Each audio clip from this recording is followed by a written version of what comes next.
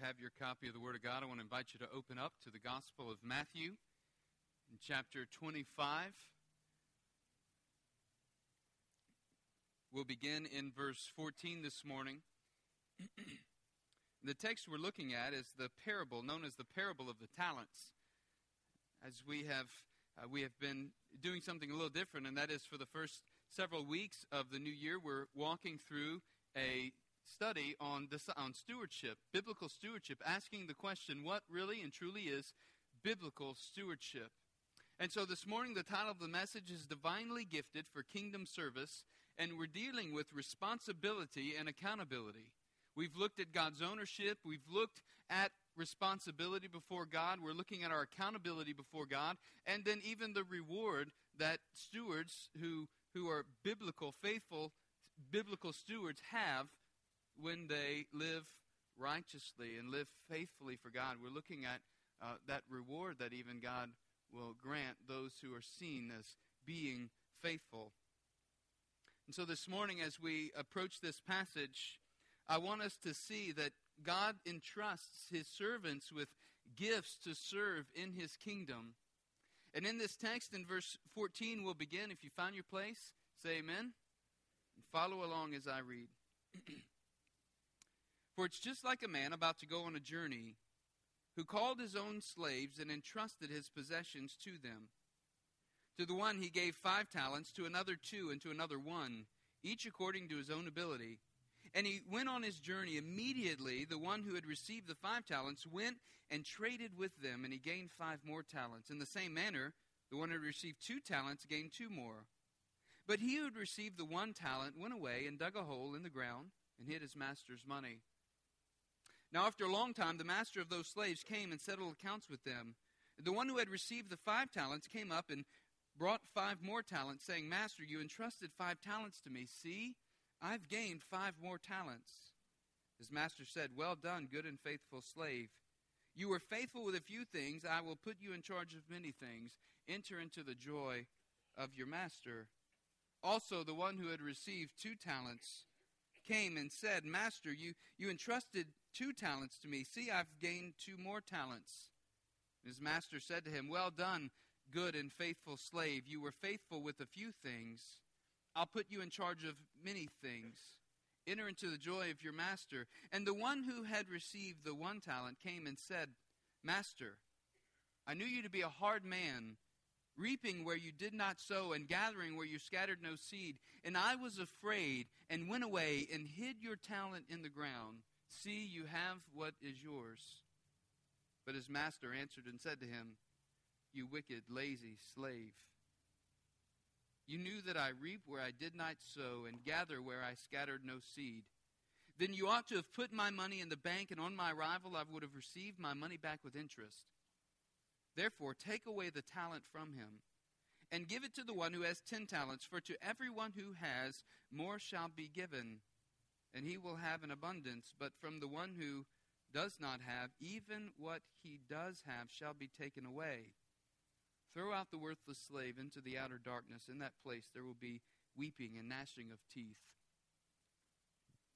Let's pray. Father, as we approach your word this morning, I ask that you would give us, by your Holy Spirit, understanding and insight. That you would teach us, Lord, and that you would open our hearts and our minds to be surrendered and really susceptible before you. That we would be transparent, and that we would give you the freedom to reign in our hearts and in our minds, and bring things under subjection to your lordship. I pray, Father, that you would teach us this morning and instruct us in all righteousness. And Lord, that you would do a work of transformation in our hearts and our minds, so that even as we leave this place today, we would be rejoicing in your goodness and just challenged in the way that we view and the perspective that we have when it comes to living for you and for your glory. It's in Christ's name we pray. Amen. I think this passage teaches us that God gifts each of us with gifts that He expects us to employ them in serving in His kingdom.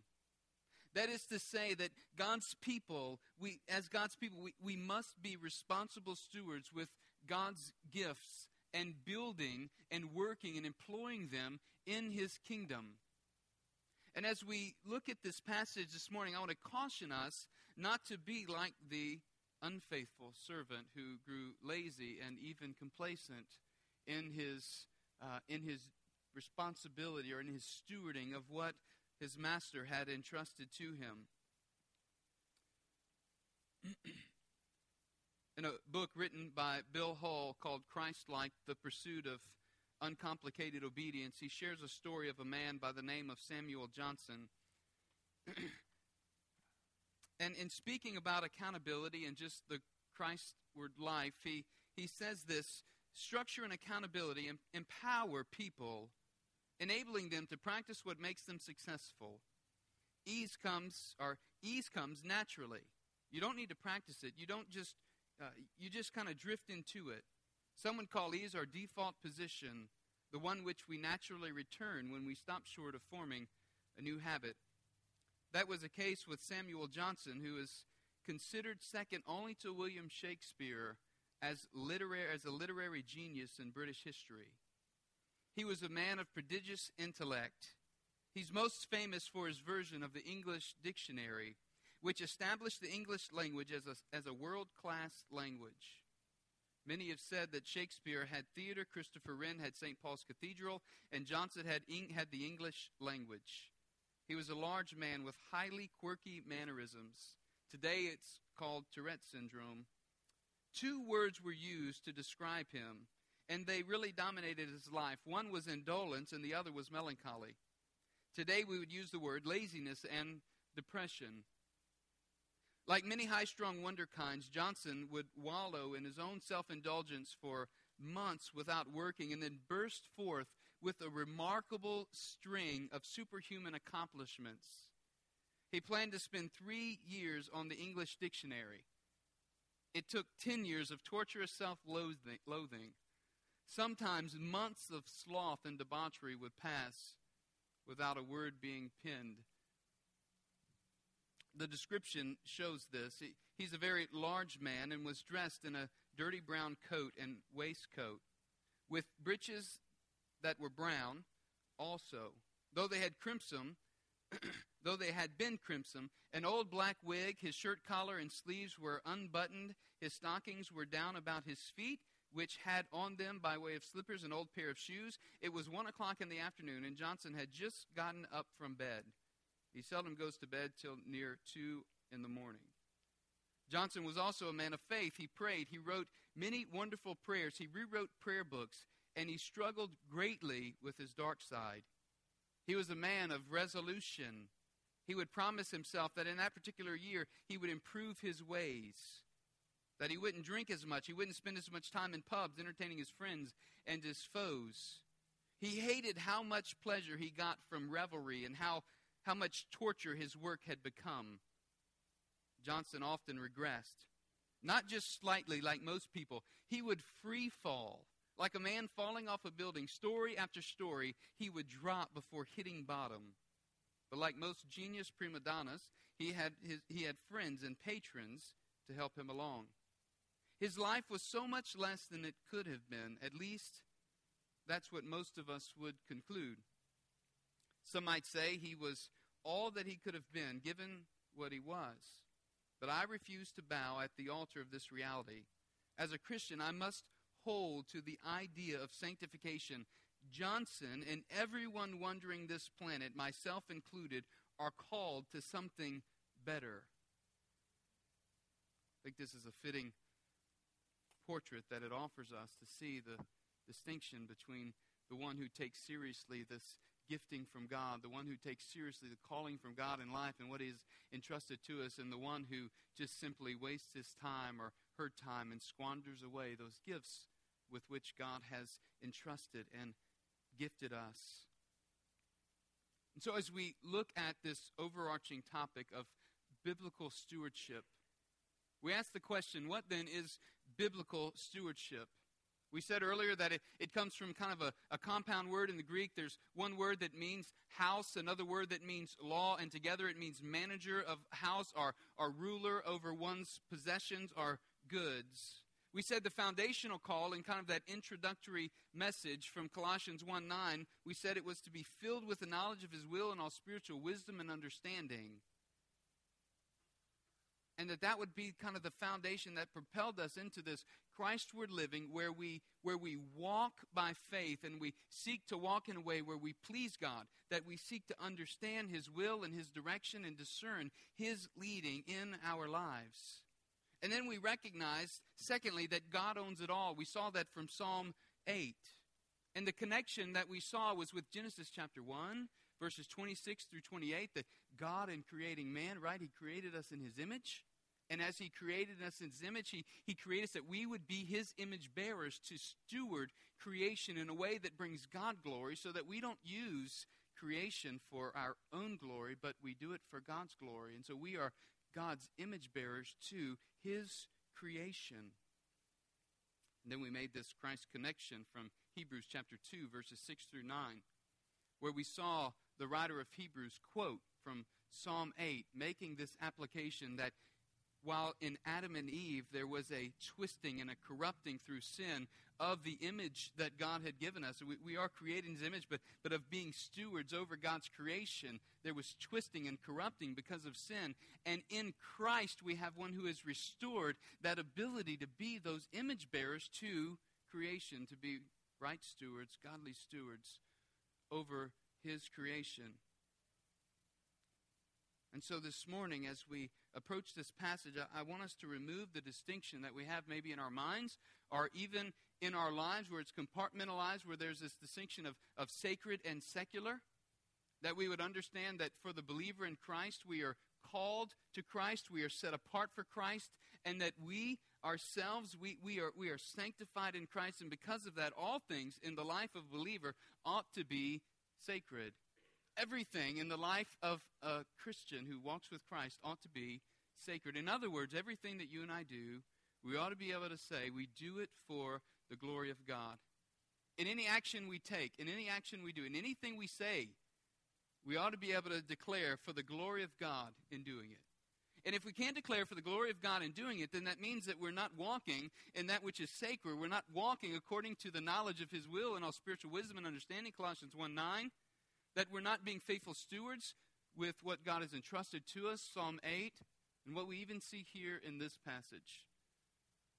That God himself is one who has entrusted to his people, to his servants, what he desires us to have and how he desires us to use it and employ it in serving his kingdom. So make this connection from chapter 24 through chapter 25 here. There are a string of parables that are tied together, and they all focus on the kingdom of God. In fact, if you look in 25 verse 1, chapter 25 verse 1, it says, "Then the kingdom of heaven will be comparable to 10 virgins. And he goes on in verse 14 is the next parable. "For it is just like a man," meaning the kingdom of heaven. It's like this. It's like a man who's about to go on a journey. He calls his own slaves to him, right? And so this is a parable about the kingdom of heaven.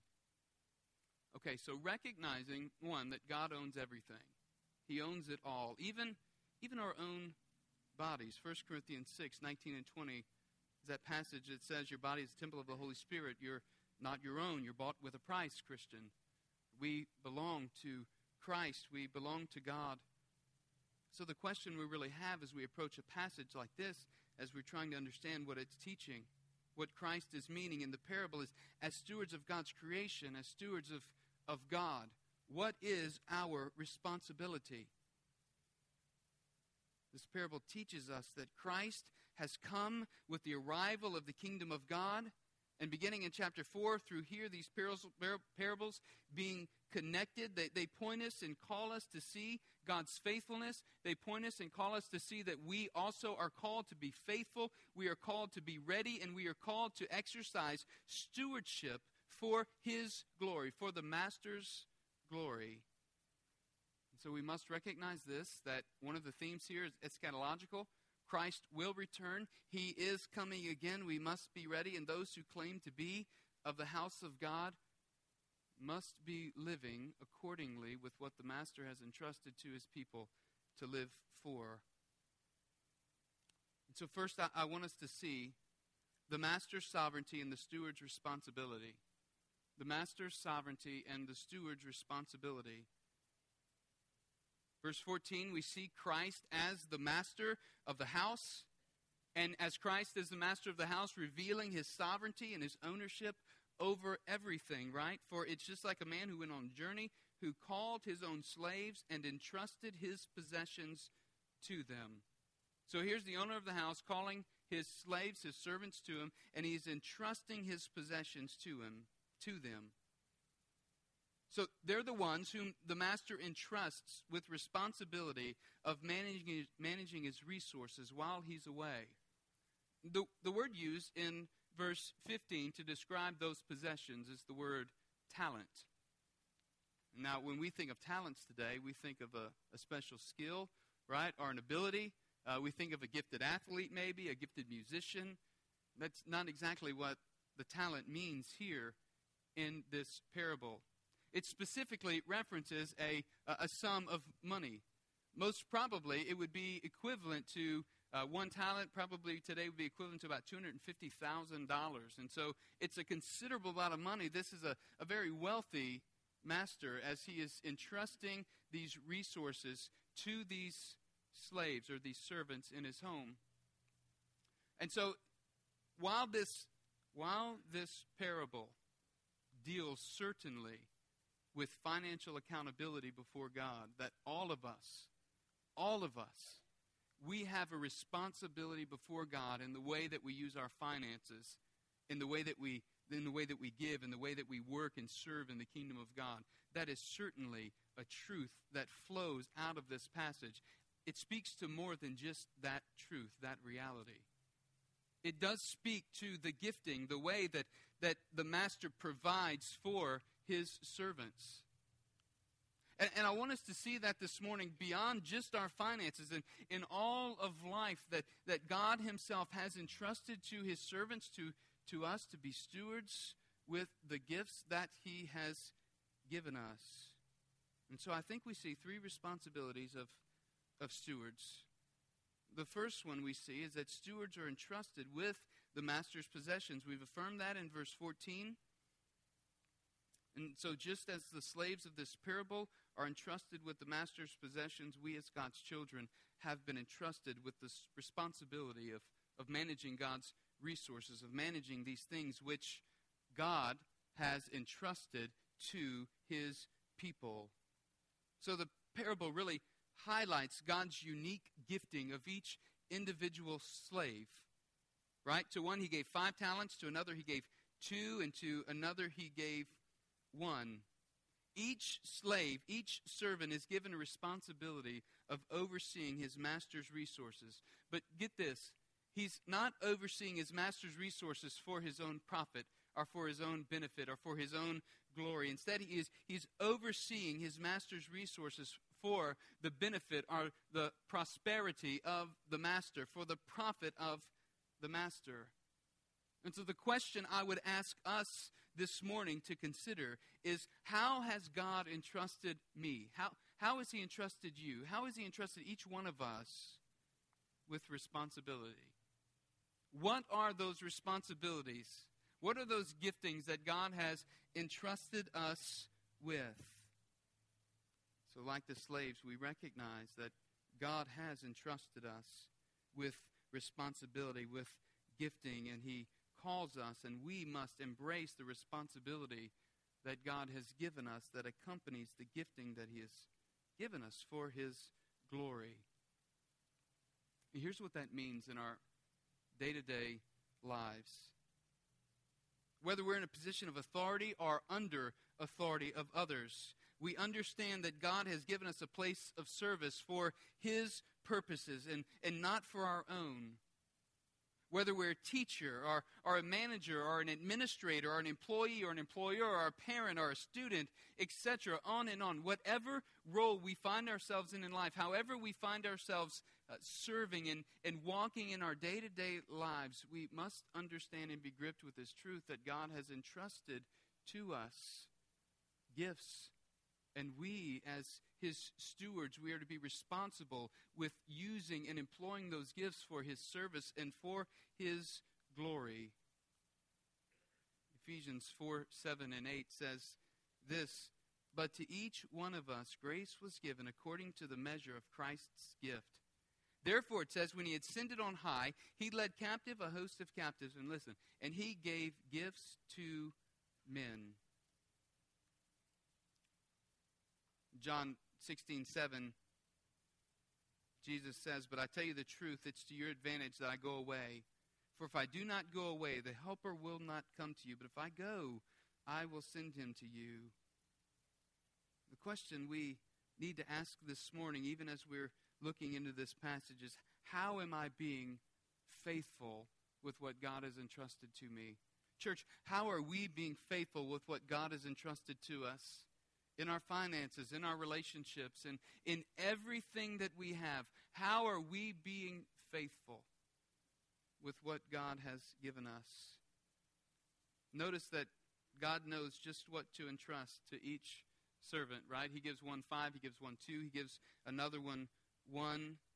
And it says in verse 15, "Each according to his own ability." And he went on his journey. See, secondly, we see that stewards are equipped according to ability. Who decides this? Well, God decides this. The master of the house decides. It's God who equips his people according to their ability and according to how yielded they are, according to what he desires to do and work in and through the lives of his people. That's why it's important for us to make this connection with Colossians 1:9, that we be filled in the knowledge of his will with all spiritual wisdom and understanding, right? So that we remain sensitive to the Holy Spirit, so that we're ready to hear from God, and so that as we're reading God's Word, believer, as you're reading God's Word and studying God's Word, and you're understanding by his Spirit, and the Holy Spirit is helping to make application into our daily lives of what God desires to do in and through us. And so the steward, the biblical steward, the faithful servant is one who finds himself following God and embracing this reality that God equips us according to our ability. Notice that the slaves aren't concerned. It's not part of the parable. They're not concerned with how much each one of them has been given. It's by God's divine hand that he's given men and women abilities, right? Abilities as to mind and body and finances and personality and leadership and relations. Even in thinking about this, especially body physically, as we age, right, we learn that we can't do those things that we used to do, right? The gifting kind of seems to be dwindling with the years. Or we recognize the mind and God calling us to hone the intellect and the ability to think deeply on his word and depend by his Spirit are the relations that God has given us, and to work diligently in fostering relationships for the glory of God. Whether it be our finances or our personality or our leadership, it's by God's divine grace which he dispenses his gifts and the spiritual gifts accordingly. Think about 1 Corinthians chapter 12, verses 7 through 11 really kind of highlight. And I won't read them all, but verse 7 begins by saying, "But to each one is given the manifestation of the Spirit for the common good," right? For to one, the word of wisdom, to another, the word of knowledge, to another, faith, to another, gifts of healing, and on. And then verse 11, "But one and the same Spirit works all these things, distributing to each one individually," listen, "just as he wills." Verse 12 even says, "For even as the body is one and yet has many members, and all the members of the body, though they are many, are one body, so also is Christ." And the point being, there are many different members in the body, but all carrying out a specific role and function and being gifted for the building of God's kingdom, for employing in the work of God's kingdom. And so as we think about removing the sacred and the secular from our lives, and as compartmentalized maybe for how we engage and live, we must consider living righteously in complete surrender. That's where biblical stewardship occurs in our lives. And the day-to-day, understanding that we are living for God's glory, understanding that everything we do ought to be done for the glory of God. Because a life spent in service to Christ is much more satisfying than a life spent in service to self. I was reading a book this past week in preparation for this message, and this book is called Stewardship and Missions by Charles A. Cook, and it was written in 1908. But I wanted to see the difference. Was there any difference in perspective? And I want to read one of the excerpts from it for you. He said this in quoting two different businessmen. I would not dare to go into business without realizing that in my business I was in partnership with God. Another said, I mean to be a businessman for Jesus Christ. I mean to make money for God. Both these businessmen have been adjusting their business activities to the great world of embracing business of the King of Kings, and have been making their business a very definite part of that greater business. He says a Christian man's place of business ought to be, get this, ought to be as sacred to him as any place of prayer. It ought to be a place of prayer. His business ought to be to him really as a divine calling, as is the work of the Christian minister or missionary to the men who are ordained for those spheres of service. No man's life is going to count for much for the good of the world that is not possessed by a sense of divine calling, right? So it is for the student. So it is for the mom. So it is for the dad, the parent. So it is for the employee. So it is for the business owner. So it is for the retired individual. Whatever our position of service, we must have the view of being placed there and having a responsibility to the King to steward that place in life, to steward those gifts from God for His glory. The question we would ask then is, do we view our roles and positions in life, our spiritual gifts, our money, our time, our intellect, as that which has been entrusted to us by God to be employed for His glory? It's a good question for us to consider. All of life, everything we have being used for His glory. We see faithful stewards as a third characteristic, faith or responsibility. Faithful stewards live with urgency. Faithful stewards live with urgency. It says there in verse 16, notice what happened once they were entrusted with these talents, right? Immediately, the one who had received the 5 talents went and traded them and gained 5 more. Verse 17 says, in the same manner, the one who had received 2 went and did the same thing. The third one, not so much. You know, there's a difference. There's a difference between the first 2 and the third slave, and that difference is significant. The first 2 take delight in their master. They live to please him, and they want to use the gifts, and they employ these gifts that the master has given them. They employ his possessions in making more for him. Verse 16 says they went and traded. They traded the talents and employed them and gained 5 more talents. In other words, that word traded, they worked and they labored diligently and intently in employing these talents to gain more. They were like fine tradesmen, making it their business to learn the trade and to excel in the trade. They wanted to invest all they had been given to profit more. They wanted to do this and invest this so that all of life was bent toward this profit and toward this purpose of multiplying what had been entrusted to them, not for their own glory, but for the glory of their master. This third slave, however, he denies the master. Instead of going and trading what had been given to him, he goes and he hides. He digs a hole in the ground, which was common for that day, and hides what the master has given him. He keeps it a secret. In other words, hiding his master's money, he's concealing it. He's not delighting in his master. Instead, he's denying his master. He doesn't truly understand the nature of the master, nor the nature of his gift.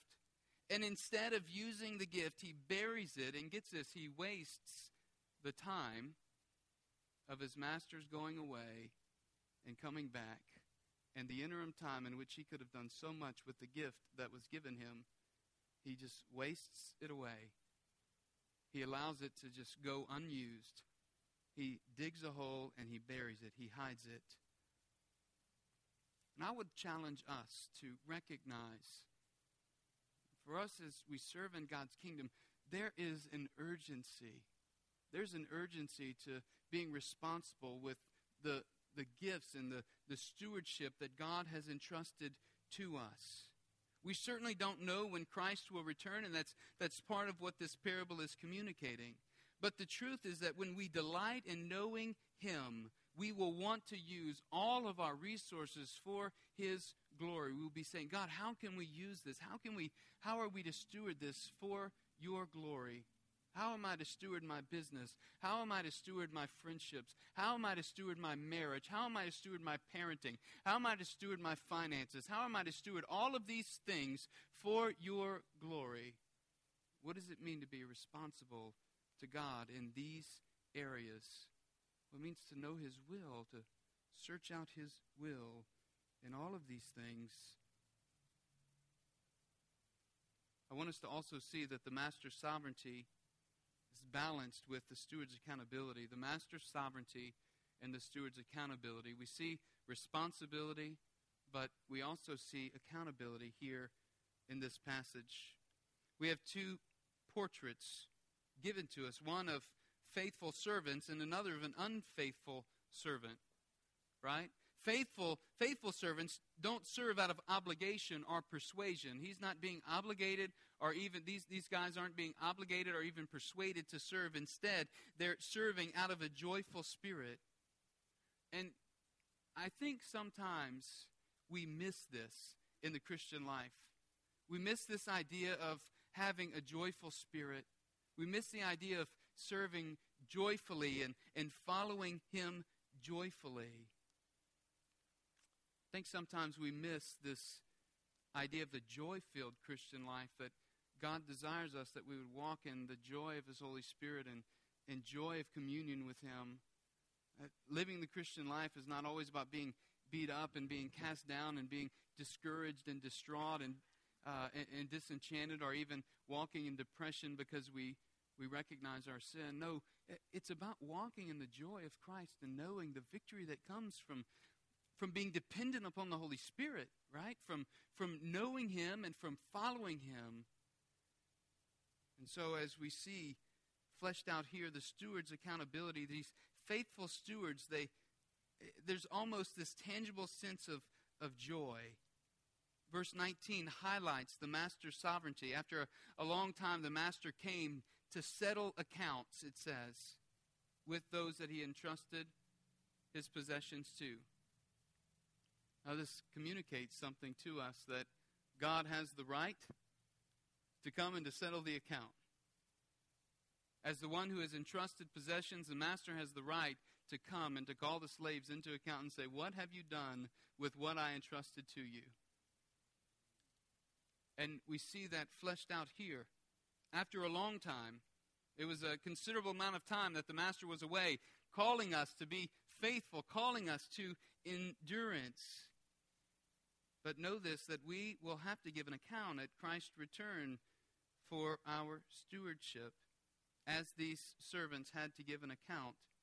And so in the faithful servant, we get the impression of excitement as both of them approached the master. Verse 20 says, the one who had received 5 talents came up and brought 5 more talents, saying, Master, you entrusted 5 talents to me. See, I've gained 5 more. And the second one was just like it. He had been entrusted with these talents, and he comes excitedly, and he says, you've given me this, and I come and I bring you 5 more. And in the midst of coming and saying this to the master, he replies and says, well done, in verse 21 and 23. It's the same reply. It's identical. Well done, thy good and faithful servant, right? You've been faithful with a little. And then he ends up telling him, enter into the joy of your master. With the faithful servant, we see this reciprocal joy between the master and the slave as he comes to present what he's been given, what he's been entrusted with, and what he has done with what he has been given. But we see in the unfaithful servant, as he approaches the master, it's a little different. It's as if the slave blames the master for his own unfaithfulness. And while the faithful servants are characterized by delighting in the master, the unfaithful servant's life can be characterized really by fear and distrust. Look in verse 24. And the one who also had received the 1 talent came up and said, Master, I knew you to be a hard man, reaping where you didn't sow and gathering where you scattered no seed. And I was afraid, and I went away and I hid your talent in the ground. See, you have what is yours. Don't miss what the passage isn't saying.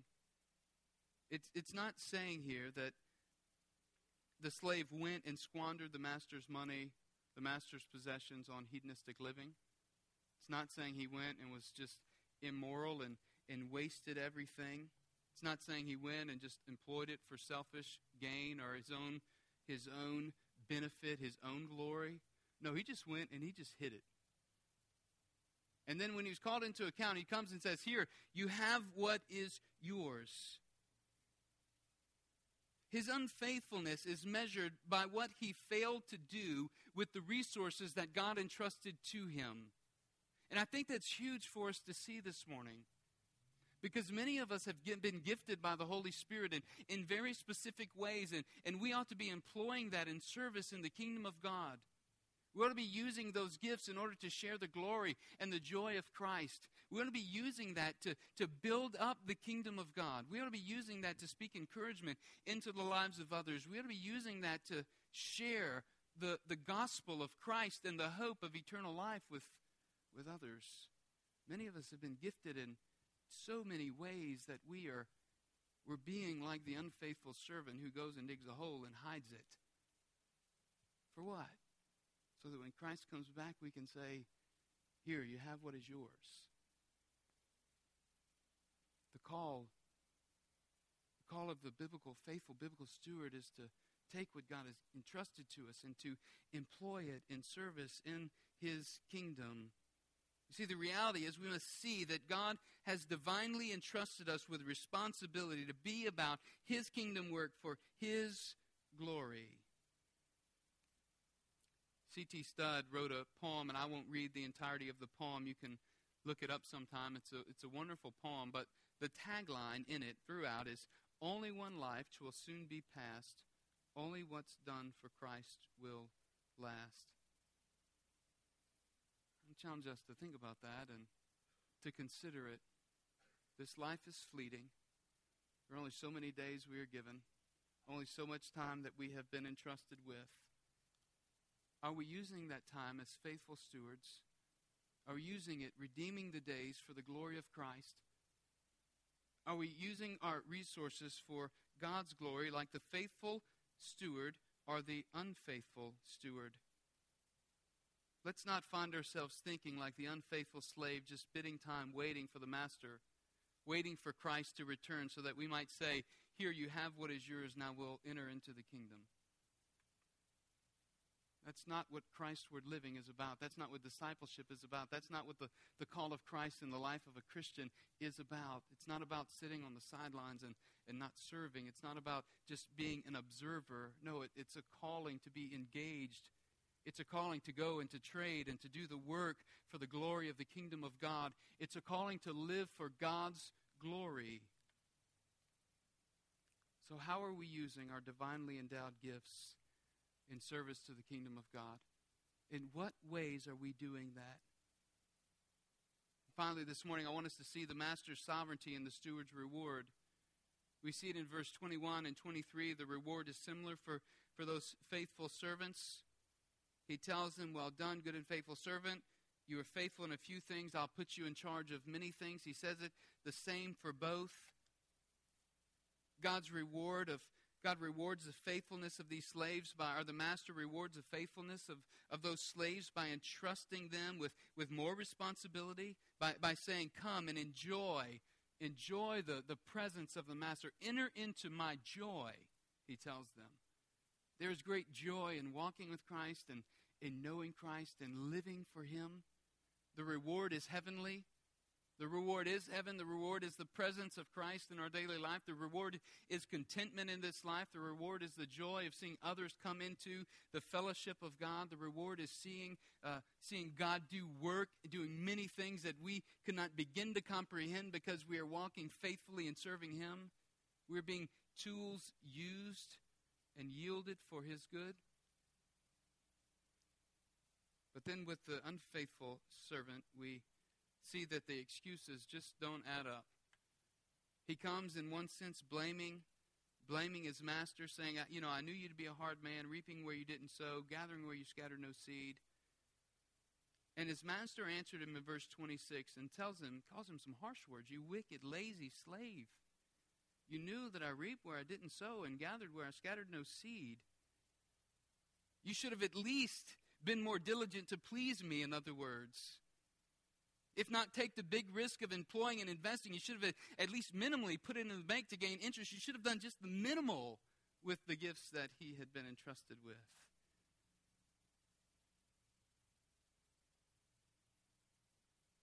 But even if these things were true, in essence, right? Like,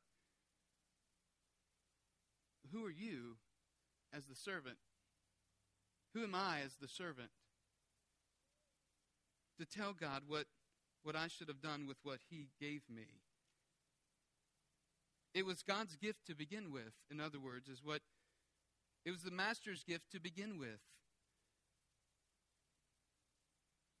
And so he tells them, take away the talent from him and give it to the one who has 10 talents. For to everyone who has more shall be given, and he will have an abundance. But from the one who does not have, even what he does have, he says, shall be taken away. We see God's divine accounting at work here, and blessing and giving abundance to those who are faithful, and for those who are unfaithful, removing his hand of blessing and provision. And then the condemnation comes. Verse 30, throw the worthless slave into the outer darkness, because that place will be a weeping and gnashing of teeth. You know, the reality is there will be no excuse when we stand before God on that day. The one who does nothing with his gifts that God has endowed upon him or her. Now, perhaps many in the room here this morning are not in danger of doing nothing with the gifts that God has endowed. But maybe we're in danger of not doing all that God has called us to do. Maybe there are some here this morning who are in danger of doing nothing with the gifts that God has given you and called you to use and employ in serving in his kingdom. And I want to challenge us to hear the words of verse 30 and consider them and let them sink deep into our soul and let them sit on our minds this morning. Throw out the worthless slave into the outer darkness. In that place there will be weeping and gnashing of teeth. The condemnation that would come to those who are unfaithful, those who don't know Christ, or the opportunity that we would miss out in serving the Lord through the gifts that he has given us and provided us, and what would happen in those gifts being taken away and that responsibility being entrusted. The bottom line is God is calling us as his people, as he entrusts us with these gifts, with responsibilities to employ them in serving his kingdom. So I would ask fellow disciples of Christ, how are we faithfully serving God with the gifts he has given us? What is our responsibility? What is your responsibility, my responsibility as Christian stewards? How are we using our divinely endowed gifts in service of his kingdom? What are the areas in our lives where we're failing to employ the gifts he has given us? And where are the areas where we're succeeding? We rejoice over those areas. We come and say, God, here's what we are doing. We praise the Lord for his work, for his gifts, for his goodness and his provision. And we surrender those areas where we are falling in sin and not employing as he is desiring us. Listen, don't be like Samuel Johnson, who is entrusted with so much but employed so little. Maybe for us this morning it requires a turning back and saying, you know what, God, I've been running. I've been doing my own thing. I've been living for myself and not for you, and I know that I've got to turn. And so I'm surrendering this morning, and I'm turning. I'm returning. I'm turning back. I want to commit these things to living for your glory. I want to commit to being a good steward of all that you've placed in my possession for your glory. Maybe that's where you're at this morning. Or maybe you're like the faithful servants who come and say, God, look what we've done. Look what we're doing. We rejoice over how God is using us, and we say, God, continue to use us. Multiply your blessing in our life. Continue to grow us. Continue to teach us and instruct us. And continue to teach us how to live for you. Maybe that's where you're at this morning. So if that's where you're at, I praise God with you and rejoice with you. This morning, I want to encourage us to be submissive to the Lord in our heart and our mind, evaluative of our lives, as we ask the Lord to reveal those areas to us where we're still growing and we need to surrender, and then rejoice in the Lord in those areas where He is blessing and encouraging and gifting. Let us pray. Father, as we come this morning, we know that you know all things. You know all about us. And you certainly, as the one who has gifted us, you know how you desire us to serve in your kingdom and how you desire for us to live for you. And so, Lord, I pray that as servants of yours, we'd be found faithful. That we wouldn't be like the unfaithful servant, but we would be like the faithful ones who live in reciprocal joy, who enjoy the blessing and the favor of your hand and are busy about serving you, not busy for the sake of busyness, but just we're living in your will and walking with you. And I pray, Lord, that you would give us strength this morning to confess the areas of our lives where we're not living for you, where we're not being good stewards of what you've entrusted to us. It's in Christ's name we pray. Amen. I want to invite you to stand this